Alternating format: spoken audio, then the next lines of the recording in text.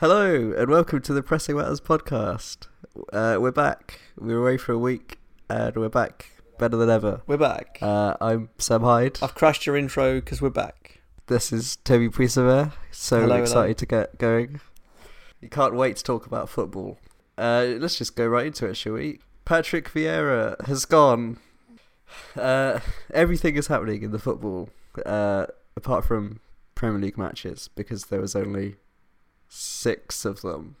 But Patrick Vieira lost a Premier League match, and now it's Roy Hodgson time again. Yay! It proved a costly one.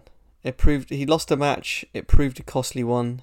Everything's going on, Sam, from big UCL draws, and I don't mean 0-0s, from sackings to international squads being released to... Wow. I can't wait for those international squads to play international football. Oh, it's a thrill. Well, let's start with Roy Hodgson and the Palace situation, should we? Hashtag Hodgeback. Why is he back? Because he retired, as you remember. He came out of retirement to manage Watford and did pretty badly. And he's still an old man. He's not getting any younger. And he seems quite different to Patrick Vieira in a lot of ways, particularly in how they play football. So why is he back, Toby? Can you explain any of this to me? Well, it's panic, isn't it, Sam? It's the fear of losing the juicy financial doping of the Super League, isn't it? They're sitting in 12th, but it's a bit of a false position. Well, it's not the false position, but because they've played a lot of tough games. And I feel a bit sorry for Vieira, to be honest, with what he's had to endure. But I don't really understand it. What it is panic, fear, going back to your old ways, and also kind of a throwing in the towel a little bit of attacking front foot pressing football, which is quite a sad thing. And to be honest, I hope they get relegated now purely because of that. Because they've thrown the towel in on their attempt to climb up the table by moving away from sit in and counter-attack and pick up as many points as possible, because they've gone back to it. And not only gone back to it, they've gone back to the same man. He's 75 years old, Sam. Give the guy a break. Let him retire. Let him have a bit of peace, is what I think. He's older than the country of India, I think I saw today, which means he's old. I mean, Palace are in 12th, as you said. They can't go any higher this season, realistically, because they're 11 points behind Villa at the moment. I do feel quite bad for Vieira, because it's basically saying we think the team is going to slip down the table, which is quite a big hypothetical, I think, to get rid of someone. Obviously, not been a great start to the year for them. Not been scoring, not been having shots on target in a few of their matches. But I don't know. What's going to happen with Hodgson? Are they just going to slip down? What are their 6 next fixtures? Get them up, Sam. Get them up. But they've got six pointers, right? Yeah, so I'll tell you their fixtures. The next match is against Leicester. And then after that they've got Leeds, Southampton, Everton, Wolves, West Ham, who are all in there very much. Yeah, so they've brought in Hodgson out of pure fear of those 6 games, that if they don't go well and they don't perform in them, and they end up continuing this poor run of form, that they're not only down and amongst it, but they're like actually in a real scrap. Do you know what I mean? It's desperation, isn't it? Well, they just don't want to lose, I guess, is the thing. If their season has to be they don't lose to the teams below them, and it seems like the next 6 fixtures are all teams below them, and maybe there's a logic to Hodgson being really defensive, and then maybe if we get 5 draws, a loss, and 2 wins, then we'll be safe. But are people going to be happy with that at Palace in terms of next season's prospect? I'm going to say No. Well, yeah, where do you go from here? Because you can't keep going back to Hodgson. What's the end goal here? You know? Well, he can't go on forever, I don't think. I don't know what the oldest Premier League manager is, actually. At the very least, they have to find a new Hodgson that they can keep turning to get them out of it. Bring Vieira back once they're safe. Why not? Honestly, that's kind of not a ridiculous shout, right? Or is it? Is that a ridiculous shout? It's like a weird job share. Yeah, like, Patrick, get us as high up the table as you can early on. If it's high enough to be safe early enough on, then, you know, see it out. If not, sub out for a bit, get someone who's going to guarantee us some points, and there we go. But yeah, I mean, it's a strange one. Realistically, teams below them also have games in hand on them, and everyone would say you'd rather have points than sort of games in hand at this stage in the season. But at the same time, they could be looking around and they could be even further down and closer to the drop. Their form is a concern as well. They've not won in 13 now, I think it is, and in the last 5 matches they've got the worst form out of anyone, tied with Leicester. But the team's not bad as well, by the way. Why isn't it bad? There's just no goals in those forward positions. Yes, Zaha, you can play down the middle, I suppose, but is he really going to deliver? They've not been conceding a huge amount of goals, but they just can't score goals. Because Gay's good, Anderson has looked great. You got Tyreek Mitchell, and they're sort of nearly. It's like they're sort of nearly there with what Patrick Vieira was looking to do, but they're now caught in no man's land between going out and being attacking, but just sort of being left open and maybe not having the finishers to capitalise on playing an aggressive system. Also Gallagher, bit of a loss there with him not sort of staying on afterwards. Did they ever really replace him from last season? I don't think so. They brought in Doucouré, who looks good, but as a holding sixth in front of the two centre-backs. You're still lacking sort of energy and someone who's going to run beyond the striker and things like that. So, yeah, a few issues. You can understand why Vieira's been sacked, but it feels... When we spoke about Leeds and Southampton and sort of sacking managers without there being a plan behind it, there is a plan here in place, at least, with Hodge back, #Hodge back, but is it actually a good one? Is it actually a viable one? I'm not sure I know what the plan is. You said there's a plan. What is the plan?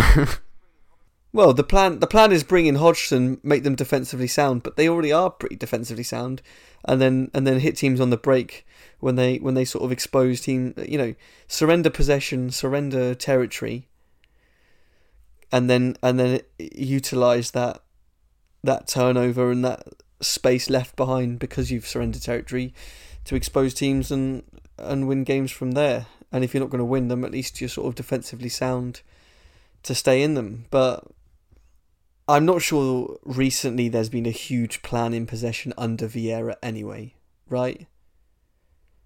But surely it's better than Hodge back and 75-year-old Hodge back, retired Hodge back. Yeah, I would have thought the Watford stint would have done him in. That sounds like he died. Done him in as in not wanting to come back. It's not like they brought in Emery or Lopetegui either, I think. I feel like we're being quite harsh on Hodgson. Like, we're being quite down on him, but I don't know. I do worry about Palace now. No, you're right. You're right. We are being down on Hodgson, but I think it's not so much Hodgson coming back. It's more Crystal Palace want to go and do what your Brentfords, your Villas, and what Wolves look like they could kick on and potentially do, what Leeds have wanted to do, what West Ham have wanted to do, in complete the transition from a team that is stable in the Premier League, but stable because they defend stoutly in a low block on the edge of in their own third, and then break and transition into an attacking team that can sort of dominate more phases of the game than just attack in transition and doing well out of possession because you're so negative, right? And I just think the managers that have been brought in for other teams to do that, you look at Villa, they've spent more money, fair enough, but they have brought in Unai Emery. You look at Fulham with Marco Silva and how well they've done this season, but also how well they've played this season and the actual performance level rather than the results that they've been putting in. And then obviously, you look at Leeds and they tried to do that. It didn't work under Jesse Marsh, and now they're in their own sort of similar situation. But I think the issue is just that there's far more inspiring managers than Roy Hodgson, and it just feels like a cycle, and it feels... I mean, okay, here's the thing. Do you think he keeps them up, ultimately? That's all that counts now. Do you think he keeps them up?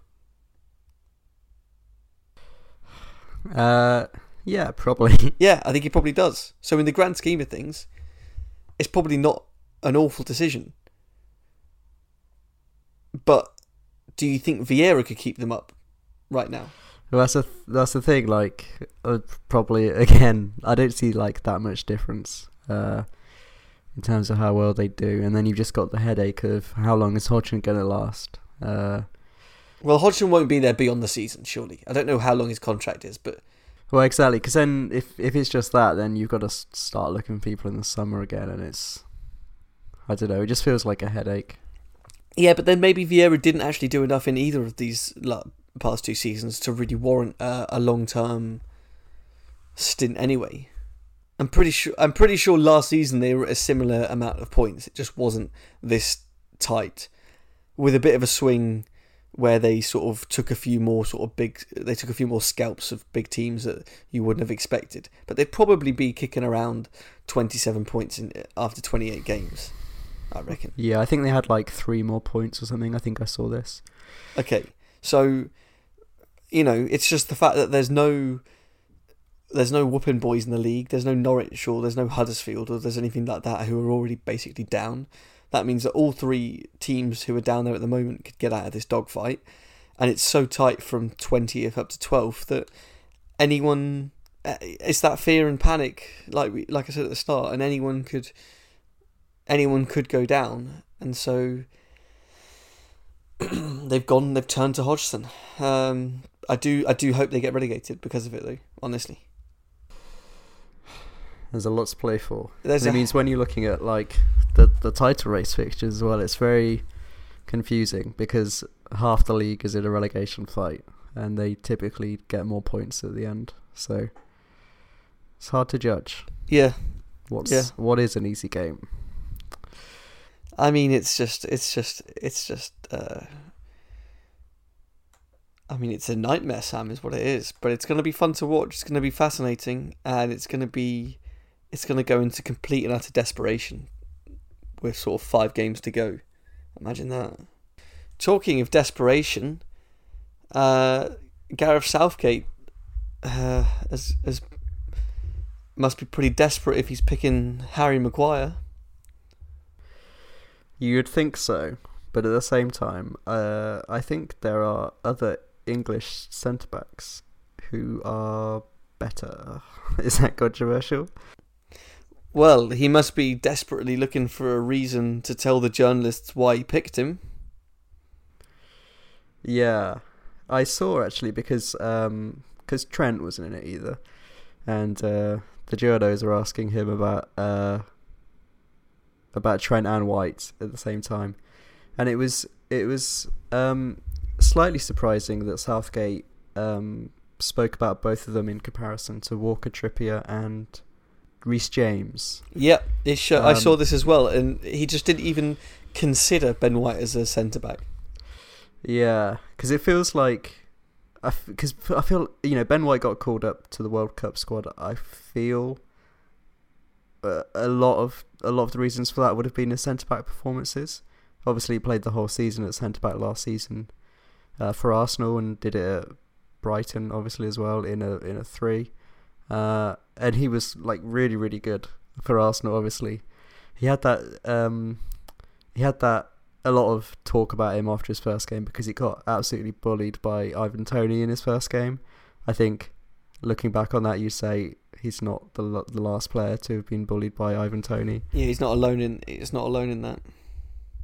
Pretty much since then, he's been absolutely excellent. So it does feel odd that players that are they're so like Trent and White are so brilliant on the ball, and I feel like that would be something that would give you a lot more than Maguire and Eric Dyer do, to say the least. Well, I was just going to say it's scandalous, Sam. And how much are we allowed to complain, right? Well, I complain a lot, and then people just say that he got us to these finals and he's our best manager since Alf Ramsey, and it's quite hard to actually say, but I still hate it. But I hate it as well, Sam. I just can't wrap my head around it. I really can't. We literally, the whole problem. What I will say is that you have to give him credit that he can set a team up that is pragmatic and is good at staying in tournaments.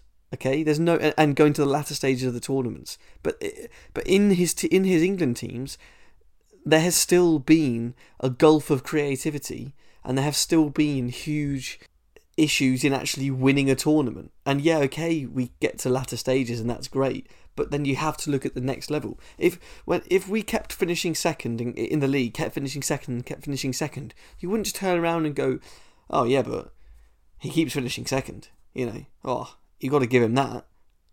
Everything would be sort of, oh yeah, but they've not got the extra yard to get over the line, or they've not got the mentality to get over the line, or this is classic X team, they always bottle it and they never sort of, you don't get credit for coming second in anything else apart from if you Gareth Southgate in a tournament. Sorry, it's not to say it's not a good achievement. I'm not even saying come away from the five at the back if you don't want to and things like that. But Ben White would be excellent in a back five, carrying the ball out of the defence. And you could be so much more flexible sort of down that right-hand side in it becoming a 4 and him becoming a proper right-back. And you could do all sorts of things.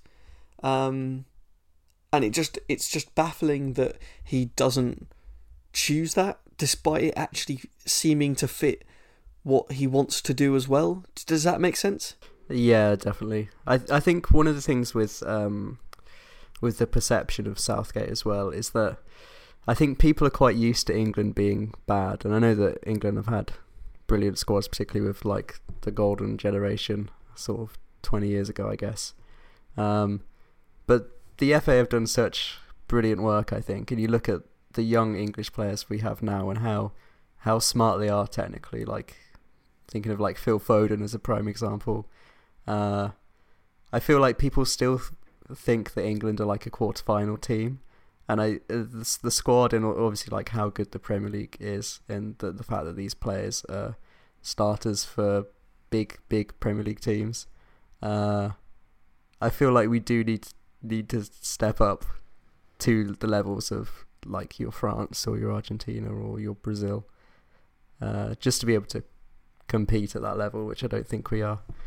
And thinking about the youth of England, it's really disappointing to see that Southgate's just bringing back all these old, kind of out of form, sometimes not playing for their teams, players that are not going to be useful, certainly at the next World Cup, but maybe not even at the Euros. If we're bringing Harry Maguire and, let's be honest, players like Jordan Henderson even, like, you look at Calvin Phillips, he got called up even though he's not playing hardly at all for City. I think he's got like 60 minutes this season. Eric Dyer is another one. It feels like this is just such a great opportunity to bring in Tomori and get them used to the team, or whoever, but Southgate is just sticking with the old guys. Yeah, I think okay, there's a few things to unpack from what you said there. I think the first thing to say is that I don't have an issue with him playing pragmatic tournament football.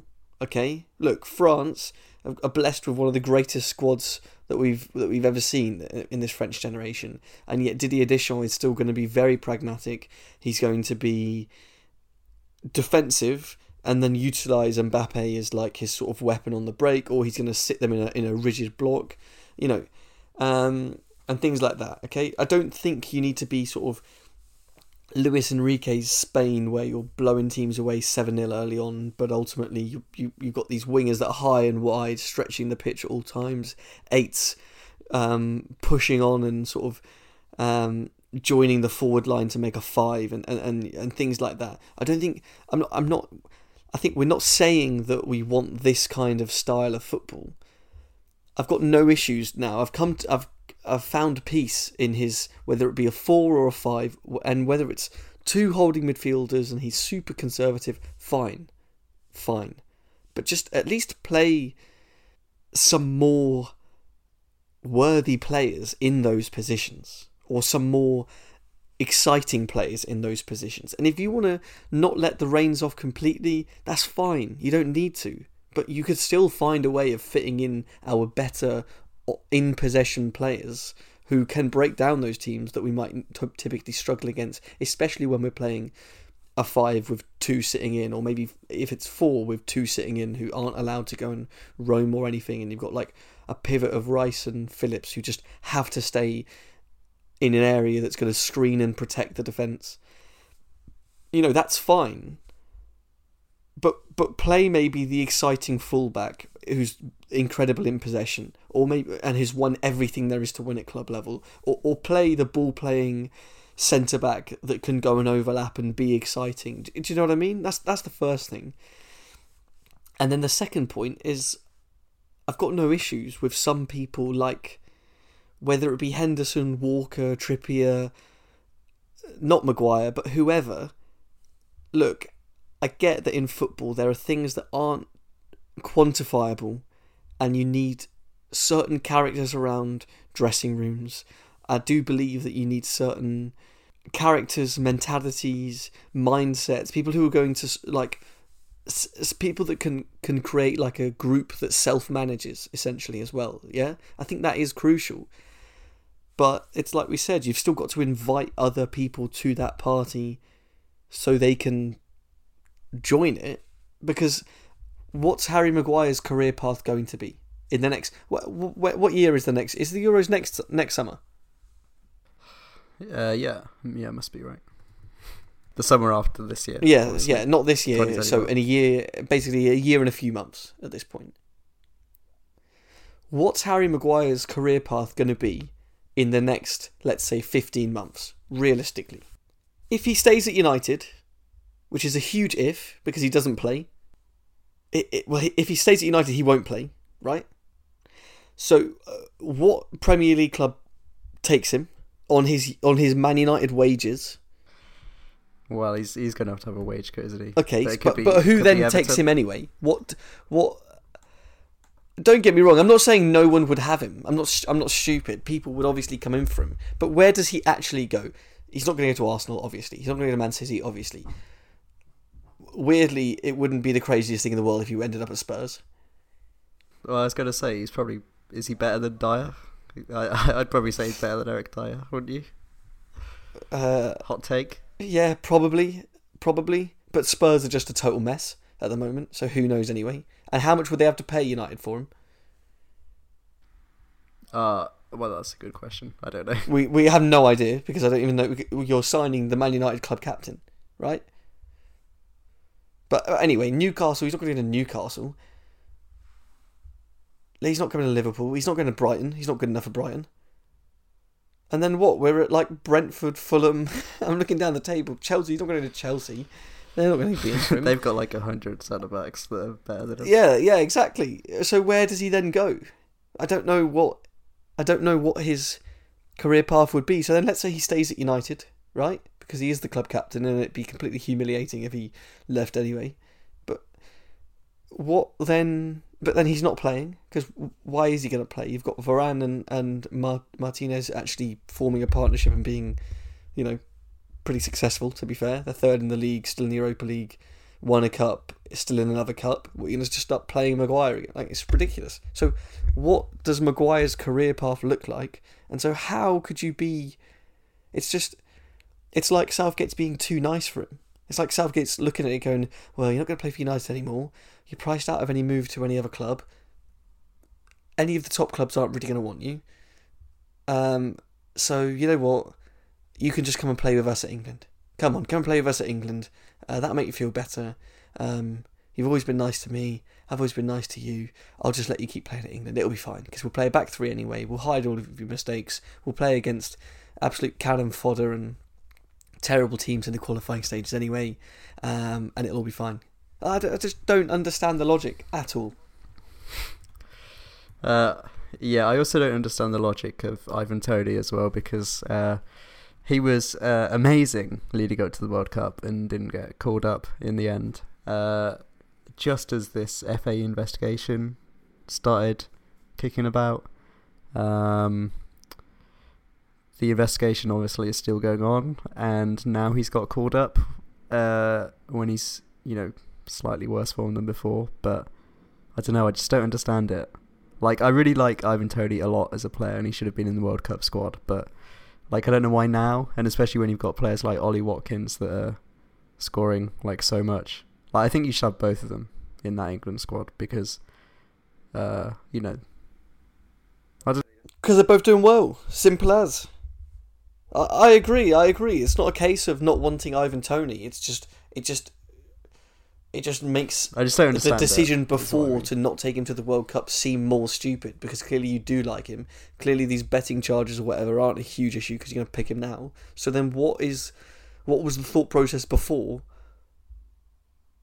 And so what's changed? Because I don't understand. It's a puzzle. This has been a very hate-filled episode, by the way. Apologies. But there's a lot going on that we don't understand. And maybe someday we'll get answers and we can come back to this and be like, oh yeah, Southgate wanted Maguire so that he could do this. And then set piece routine. Yeah, maybe we'll know soon. But probably not. Can I go on to another hate-filled topic? Oh yeah, let's just have all the hate in one episode. Why not? Yeah. International break news, Sam. Slow news. Breaking news. What becomes real? Right. David Ornstein comes out, reports, Liverpool aren't going to get Jude Bellingham because financially they can't compete. We already knew that. We already knew that if Dortmund wanted top dollar, and if Bellingham wanted top dollar in wage, he wouldn't be joining Liverpool. All of a sudden, an international break pops up. It's a slow news day, and he's just writing that and putting it out as new news. It's not new, is it?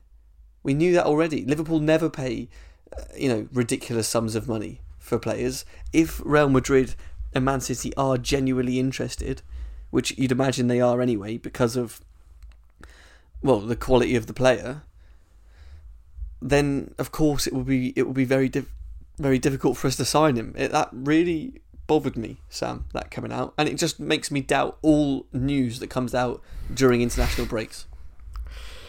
Oh well, I'm sorry to hear that you were bothered. Now that you mention it, I saw this too, but about Declan Rice. There's been a lot of Declan Rice talk about Chelsea and Arsenal links very suddenly over the international break.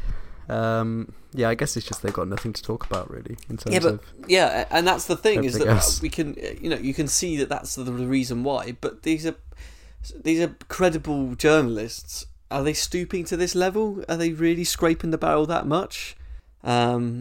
So I just think it's a pretty poor excuse for a news article to just say, FSG don't spend this much money. Yeah, we know that. We've been run like that for a long time. It's all just a bit silly, Sam, and it's all getting me hot under the collar. All right. Well, I'm glad you could get that off your chest. Yeah, thanks. Down with the news, I guess. Down with the news. Down with the international break news, I think. Stop posting news, everyone. Yeah, can everyone stop updating me with news? All right? Especially an international break. There's nothing else for me to do. But from my hate-filled rants to another man who likes to go on hate-filled rants. Yes. You see what I did there? Very good. I would clap, but I'm not going to. You're of course talking about the history of the Tottenham, which it is the history of the Tottenham. A new chapter is being written in the meme history books because Antonio Conte's gone off on one, and he might be going, which is very funny, but also very strange. And I don't know. It is still funny, isn't it? It's very funny. This takes me back, right, to I was living in Southampton with my old housemate. He was a massive gooner, and he turns to me. We'd always talk when he turns to me. He goes, "Toby, they've got Conte. I'm a bit concerned. Should I be worried?" And he said to me, "Toby, reassure me and tell me everything's going to be okay." He said he's a serial winner. He was concerned. And I turned to him and I said, "Look, Dave, it's going to be fine, because all he can do is win in the early couple of seasons. Spurs are too far away from, at the time, Liverpool and Man City to win in those early couple of seasons. And then there will be an impending meltdown of catastrophic proportions, and it'll all be fine." And it's the same story with Mourinho. It's the same with Conte.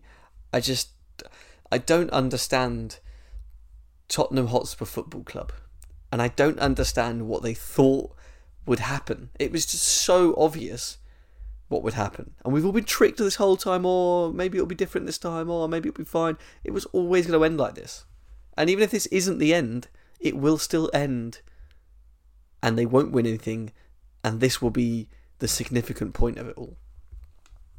Well, he's not renewing, is he? Anyway, his contract's out. But Conte always has like a timer at these clubs, doesn't it? And a lot of Spurs fans, when they were doing a lot better than they were under that other guy, what was he called? Nuno? Is that his name? Nuno Espirito Santo. God, he wasn't good. But yeah, they were like, "Oh well, Conte seems to be really happy at Tottenham. Maybe he'll stay here for ages, and he seems to get on well with Kane." But it just seems to be a Conte problem, really, doesn't it? Yeah, the guy's an egotistical maniac, and that's absolutely fine. You've clearly got to be absolutely nuts to be a football manager, full stop, right?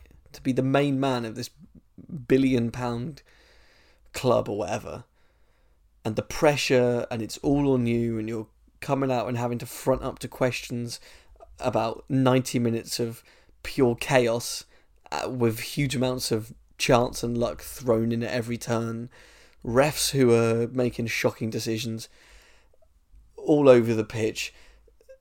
You've got 40,000 fans on the sideline shouting the whole way through. You have to be nuts to be the main man to be a football manager.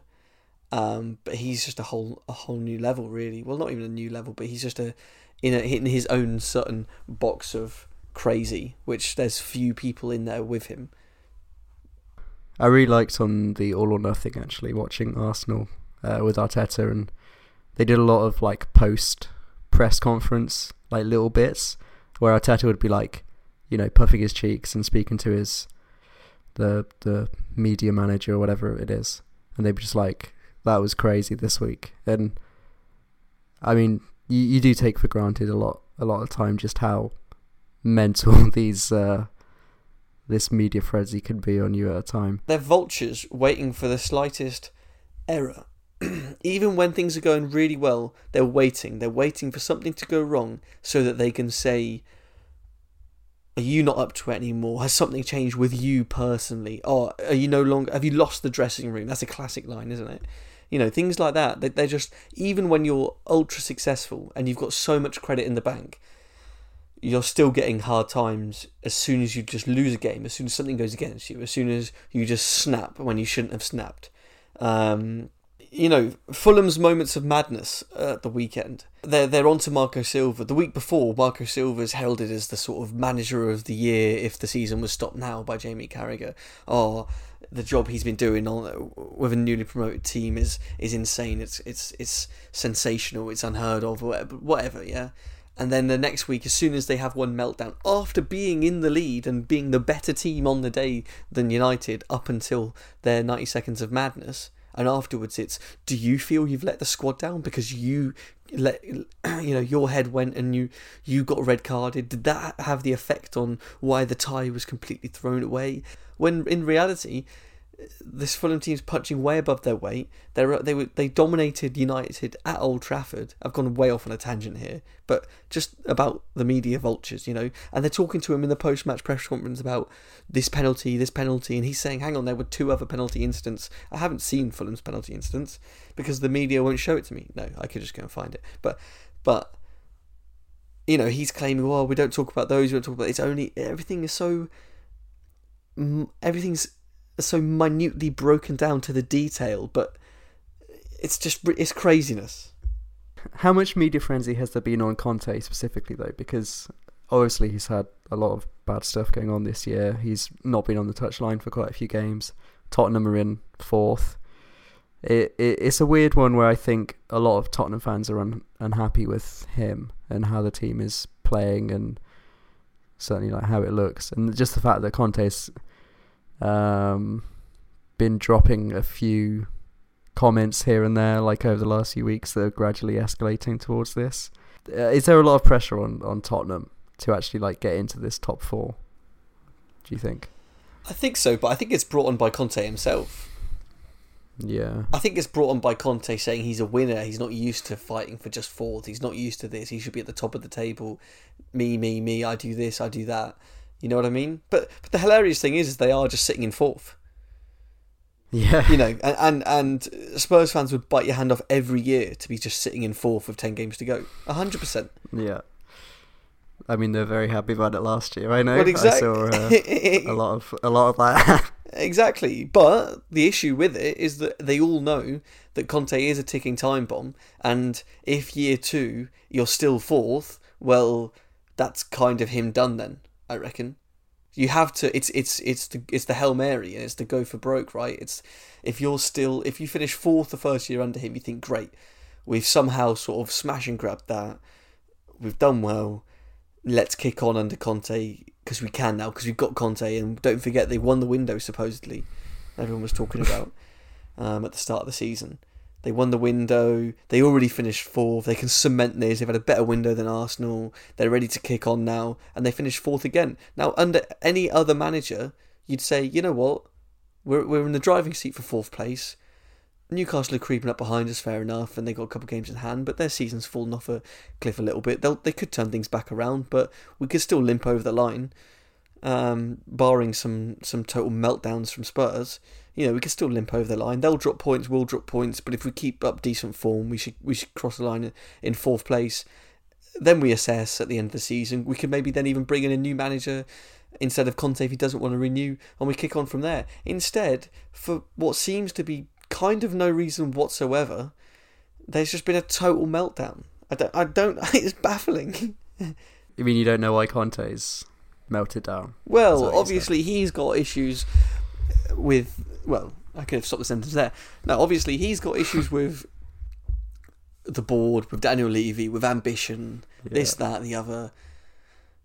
But it seems to be that ultimately his ego won't allow him to accept that he has finished 4th twice in a row, when realistically, with the squad he's got, I'm not saying they shouldn't be finishing 4th, but you wouldn't say that they should be flying ahead of the teams ahead of them. Yeah. They're not better than this Arsenal team, obviously. No one saw that coming at the start of the year, but it's quite evident that they're not as good as the Arsenal team. They're not as good as Manchester City. They're not as good as United. They're not as good as most of the teams below them in how they play and at what they're getting out of their players. And yet there they are sitting in 4th. But it just seems to be that... I don't know if it's Conte's way of trying to spin pressure to get the signings that he wants and to get investment. I don't know if he thinks he's playing a game here with the board. I don't know if there's deeper issues with his contract renewal, and maybe there's a position where I don't know, he knows he doesn't want to continue and he just thinks, if I get sacked to get a payout. I really don't know. Yeah. Nobody knows. Well, the thing is though, like, you talk about investment, like, they've invested the same amount of money as Arsenal over the last 5 years. They've got a slightly higher wage budget than Arsenal. Arsenal are top of the league and Tottenham are 20 points behind. Like, I think Tottenham's signings have just been terrible. Like, well, also, they've invested all of that alongside a new stadium. Yeah. Which is crazy, really. So he's been backed. Yeah. Well, it is quite a lot, because when Arsenal built the new stadium, they weren't investing like Tottenham have done. And I know, like, the football landscape has changed a lot, but I think something that Levy seems to be doing is trying to cash in on the foundations they've got, sort of while Kane and Son are around, and trying to get everything they can. I mean, like, they were really big on the Champions League, weren't they, when they got to the final? Like, and the all or nothing, they're talking about that being one of the steps that they want to take for Tottenham, and that they were ahead of schedule, and it's just been downhill from there. Yeah, but that's insane as well, ahead of schedule, and then what, they sack Pochettino. So what was the schedule? They have the opportunity, though. They have the opportunity to actually build something special. They really do, because the stadium's in place.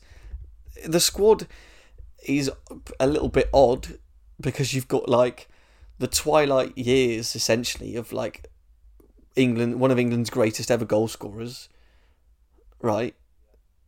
But then you're also building this sort of wing-back squad for Conte, but knowing that he's not going to be staying in the likes of... Just the amount of wing-backs, by the way, the amount of wing-backs that Tottenham have signed is insane.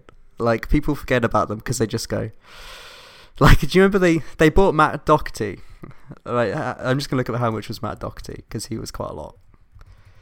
Like, Matt Doherty did really, really good for Wolves, obviously. They signed him for 17 million euros, and then, like, 2 years later they just release him on a free because they messed up their loan system. They bought Jed Spence, 25 mil. Pedro Porro is, like, the same amount of money. Like, you've got, like, a really old Perisic who was supposed to be, like, the highest fantasy Premier League scorer of all time at the start of the season, and he's, like... just scored his first goal or whatever in the league. Yeah. Which is fine as well. Like, well, no, it's not fine. It's not fine. But remember Reguilon? Yeah, he just got binned off. He was fine. There was nothing wrong with him, really, it seemed. He was average, I think. Yeah, okay, he was average, but the amount you drop at him, right? How much did they sign him for? 30 mil. Okay, 30 mil, and then I mean, what are they recouping for their investment? And what's the point? It's exhausting, actually, Sam. It's actually exhausting. And you know what? If they just were a little bit more attacking and a bit more positive, there wouldn't be any of this meltdown, because the fans would all be on board, everything would be fine, and they'd just be happy that they're in fourth and in the driving seat for fourth. It's just... I just don't know where they go from here. And there's a lot of opportunities, there's a lot of places to go from here when you look at... Right, we put in the chat, when we were talking about Roy Hodgson coming in, and we mentioned the names of Michael Carrick. Okay, now look, he's doing a good job at Middlesbrough. Doesn't mean it will translate to the Prem. Not saying he should automatically get the Spurs job, but if you want to build a project, you could go for it with him. Vincent Kompany at Burnley, doing a fantastic job.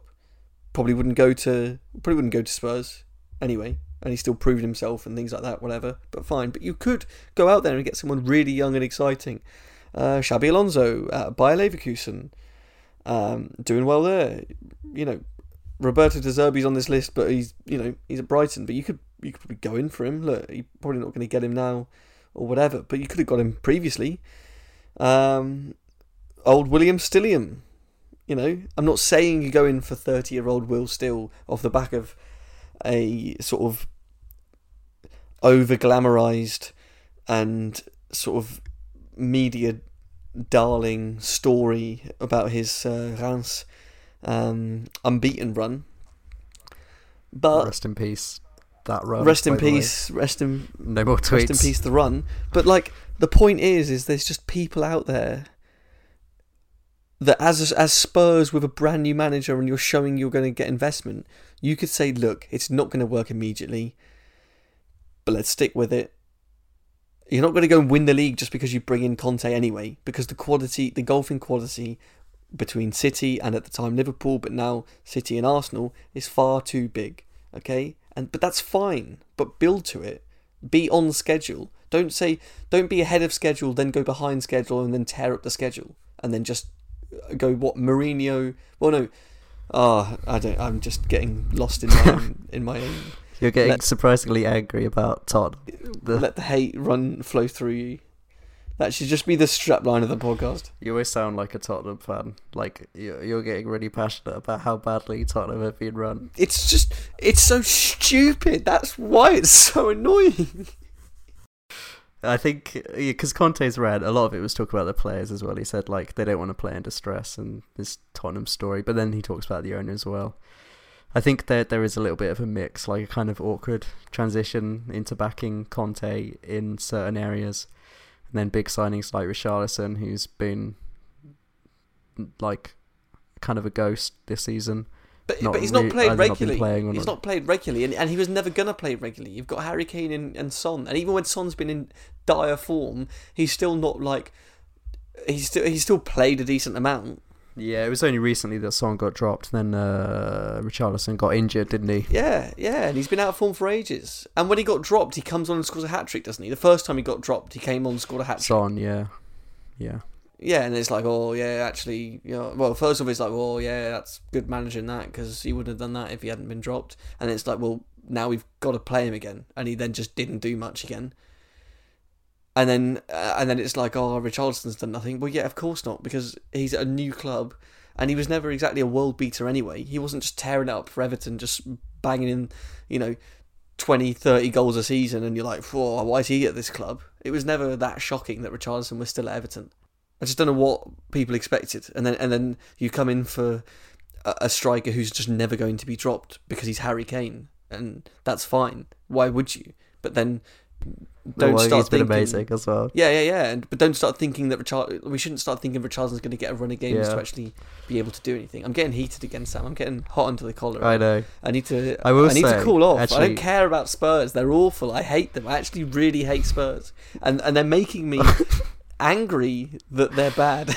I don't know why this week has been so angry, but I will just say about Tottenham, as an Arsenal fan, I always thought Arsenal were better than Tottenham, which feels like a bit of a tautology, but using my unbiased brain, which I can do, I have two brains, when I watch football, I generally think Arsenal played better than Tottenham did last season, and it was just kind of unfortunate that Tottenham beat them in the end. And I don't like what I mean is, I think Tottenham are the fifth best team, and that's what they should be aiming for. So a lot of this craziness, it's like, well, Tottenham are kind of where I thought they'd be, and they've spent really badly, but see where you finish and then do it, because obviously they're really terrible to watch, which is bad. But like with Southgate, I guess, isn't it? Maybe I'm being hypocritical because I hate watching Southgate, and Spurs fans probably hate watching Tottenham, even though it's not an obvious disaster. I think also, like you said, just based off the trajectories of where the two teams have gone, it's quite clear that Arsenal were the better team last year, even if they didn't pick up more points in the end. You wouldn't have kicked on to the level you've kicked on. It's not just some freak that you've just become good. It's kind of freakish how good, but it's not like a total. Like there have been processes in place. Spurs just look like a team who want to be sort of, I don't know, it's like they're striving to be boring but efficient, but it just doesn't work in this league. I think I don't know. I really don't know. I think though is because with Arsenal they've had the Arteta and Edu relationship, which has been really, really good. They've been kind of pretty even and on the same wavelength, and pretty much all of Arsenal's signings have at least been all right, and so many of them have just been like these perfect fits to the team. And even when you look at things like Gabriel Martinelli is like an amazing find, because he was only known from playing in that Brazilian Cup that covers all the divisions. But 6 mil for Martinelli, and you would say he's one of the better wingers in the league. Certainly this season, he's 1 goal behind Rashford. So I don't think Tottenham have that kind of setup. Like, it's Conte and Paratici. Well, they don't at all, because it reminds me of when Rodgers was at Liverpool. It's like it's their compromise, right? Is fine. You can have this player if I can sign this player, right? Liverpool did the same thing under Rodgers when we had Rodgers. The board wanted, or not the board. Well, the board, but the scouting / analytics department, whatever you want to call it, the stats nerds, the computer nerds. We got Firmino, and he wasn't a Rodgers signing.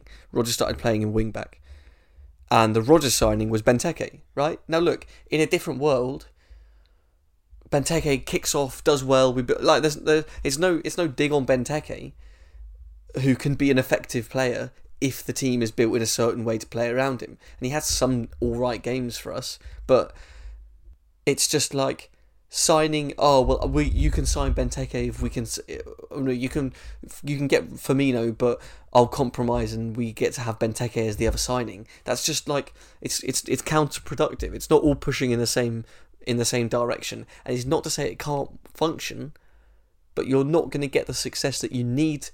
You're not going to get that. The stars aren't going to align like they need to for you to go out and beat a Man City over a 38-game season, right? Spurs, with them being, you can have, I don't even know who it was, Kulusevski or Bentancur or whoever was one of Conte's signings, Perisic, I guess. But we'll get Jed Spence then. And then you just got Jed Spence just not playing. And then what is that doing to the squad dynamic, the morale of the group? It just doesn't sound like a healthy way to all push in one direction. And to win a Premier League these days, in the era of billionaire owners, states funding clubs, you cannot. There's no room. There's no room for even referee errors or like injury-prone players that are going to cost you, let alone a club structure where your manager and whatever Daniel Levy is, chairman, I guess, or chief, you can't have this kind of like, well, you can have him if we can sign him. It's just not going to. Surely that's not going to work. So, just before we go, how many games do you think Mitrovic will be suspended for? I think it's all been blown out of proportion already. I think it'll be a lot, because I think they'll try and prove a point. But I think it's scandalous. Give me a number. Really. Well, scandalous is harsh because he did just shove a ref, so it is just stupid from Mitrovic. I'm not defending that at all, but it was kind of ramping up. It's kind of been ramping up all season. Yeah. Look, I'm not saying Bruno does the same thing in the Liverpool game, right? He doesn't at all. It's like a friendly pat on the back in comparison to what Mitrovic does. And I know, what's he called? I can't call him Baldy. Dermot Gallagher, is it? The BT ref man in the man in the van. Yeah, he's like, oh well, the linesman initiated contact. No, that's a load of bollocks. You can't just. Sorry, I've flown off the handle here, Sam. I think that's actually fine though. That's Ofcom allowed, that word. Okay. I think that's a load of bollocks, because I think ultimately if the ref creates distance between two players physically, it doesn't mean that there's an excuse for the ref to get chinned and you go, well, he laid his hands on him first. It is just nonsense, right? I'm not saying refs should go around putting themselves in a position where they're between two players, but if the lino is in his position down there and sort of puts his arm out to just stop something escalating, it doesn't mean that he's just fair game to be assaulted for the rest of the game or in that action, right? So I think that's just nonsense. I know that's not what Fernandes did exactly, but you let that completely slide, and it wasn't even mentioned, it wasn't even spoken about, no warning, nothing. So then it's all been ramping up. Also, the way that players are surrounding refs this season in the league. I mean, I saw a clip, because obviously my Twitter's very biased, of United fans all getting in the ref's face. I think it was actually last season or something, in a Liverpool game when a decision didn't go their way or something, and all kicking off. Or maybe it was the Man City thing when, well, even that, the Man City, the Rashford offside, like it's been ramping up. It's been ramping up, and because of this, Mitrovic will bear the brunt of all of those events, I think, on his back. Well, it's the thing, like, Arsenal had a bit of a phase where they would just get, like, I think there was, like, 2 weeks in a row. It was even twice in a week, actually, because it was in a cup game as well. Arsenal got fined for crowding the referee, and then I made sure to look at other teams and see if they were doing it. And, you know, obviously other teams have been fined as well, but it was just, it's only, like, a select number of fines. And when you watch the Premier League, you realise that everyone is swarming the referee. And like on Arsenal Twitter, there were all sorts of incidents from games where we got fined, where the other team was swarming the referee in a manner worse than what Arsenal got fined for. And I think Arsenal said they were contesting the fines with evidence. And you look across the season, and it is just seems to be happening like I bet there's lot. plenty of evidence. Can you just give me 2 seconds, Sam, on a quick pause, and I will come back to make one final closing point. I just need to make sure the door's open for Becky to come in. Yeah, I think Mitrovic will bear the brunt of all of those other things. But I did say to you 2 weeks ago, every single Premier League footballer, Sam, they cheat constantly. And I stand by that. Yeah, that didn't make the cut last week. You cut it out. And now... you cut out all of my good points. William Stilliam, he's the hottest prospect going, and now I can't even claim it. He doesn't play Football Manager, though. No, he doesn't play Football Manager. Give me a number, though. How many games is Mitrovic going to be out for? 8. I think 5. Yeah, obviously, I've written down here that Suarez was banned for 8 games for racist abuse and 10 games for when he bit Branislav Ivanovic. Oh, was he 8 games for the racist abuse? Yeah, I was thinking 10 for that, and 10 each. But yeah, 10 for in that case, then they won't be able to do that. Maybe I think you're right. Then 5 or maybe like a 6. They might see if they can get away with 6 or 7. Yeah, well, because the head of the referees group said he should be out for the rest of the season, which is 11 matches, which seems excessive when you look at, because he doesn't like even grab the arm. He like just puts a wrist out and he just aggressively makes the ref face him, which is never a great move anyway, because you are essentially just squaring up to the referee at that point. But he more just, it's more like a look at me kind of thing, it's like an overboil of frustration, and it's like an at least look at me, but it's completely over the top. But he's completely lost his head at that point, so you know. Yeah, all the pointing at the ref's face is after the red card. Like the red card is instant for putting his wrist on the referee's forearm. And also the ref was also from Manchester. Can we just not forget that? Well, Arsenal fans will tell you that a vast majority of the referees are from the northwest of England, and none of them are from the London area. There's some very good maps you can look at of where referees come from the country. I have seen a couple of these exclusive maps. That Transpennine area is dense with referees, I have to say. But what does it mean? Nobody can say for sure. Yeah, and Marco Silva did actually talk about having Chris Kavanagh for other games and him not getting decisions and just getting apologies. And then this happens again. So it's kind of like a, you know. Well, that's a Chris Kavanagh thing though as well. Yeah. It's just like he's not a confident referee. Sorry. Well, I think that's about everything for this week. It's the international break next week, so we'll be doing something slightly different because there will be no news. Should we stream Football Manager to 0 viewers? Oh yeah, why not? I need to show the world Manuccio, the 39-year-old Manuccio. Thanks for joining me, Toby. Goodbye. Bye. See you next week.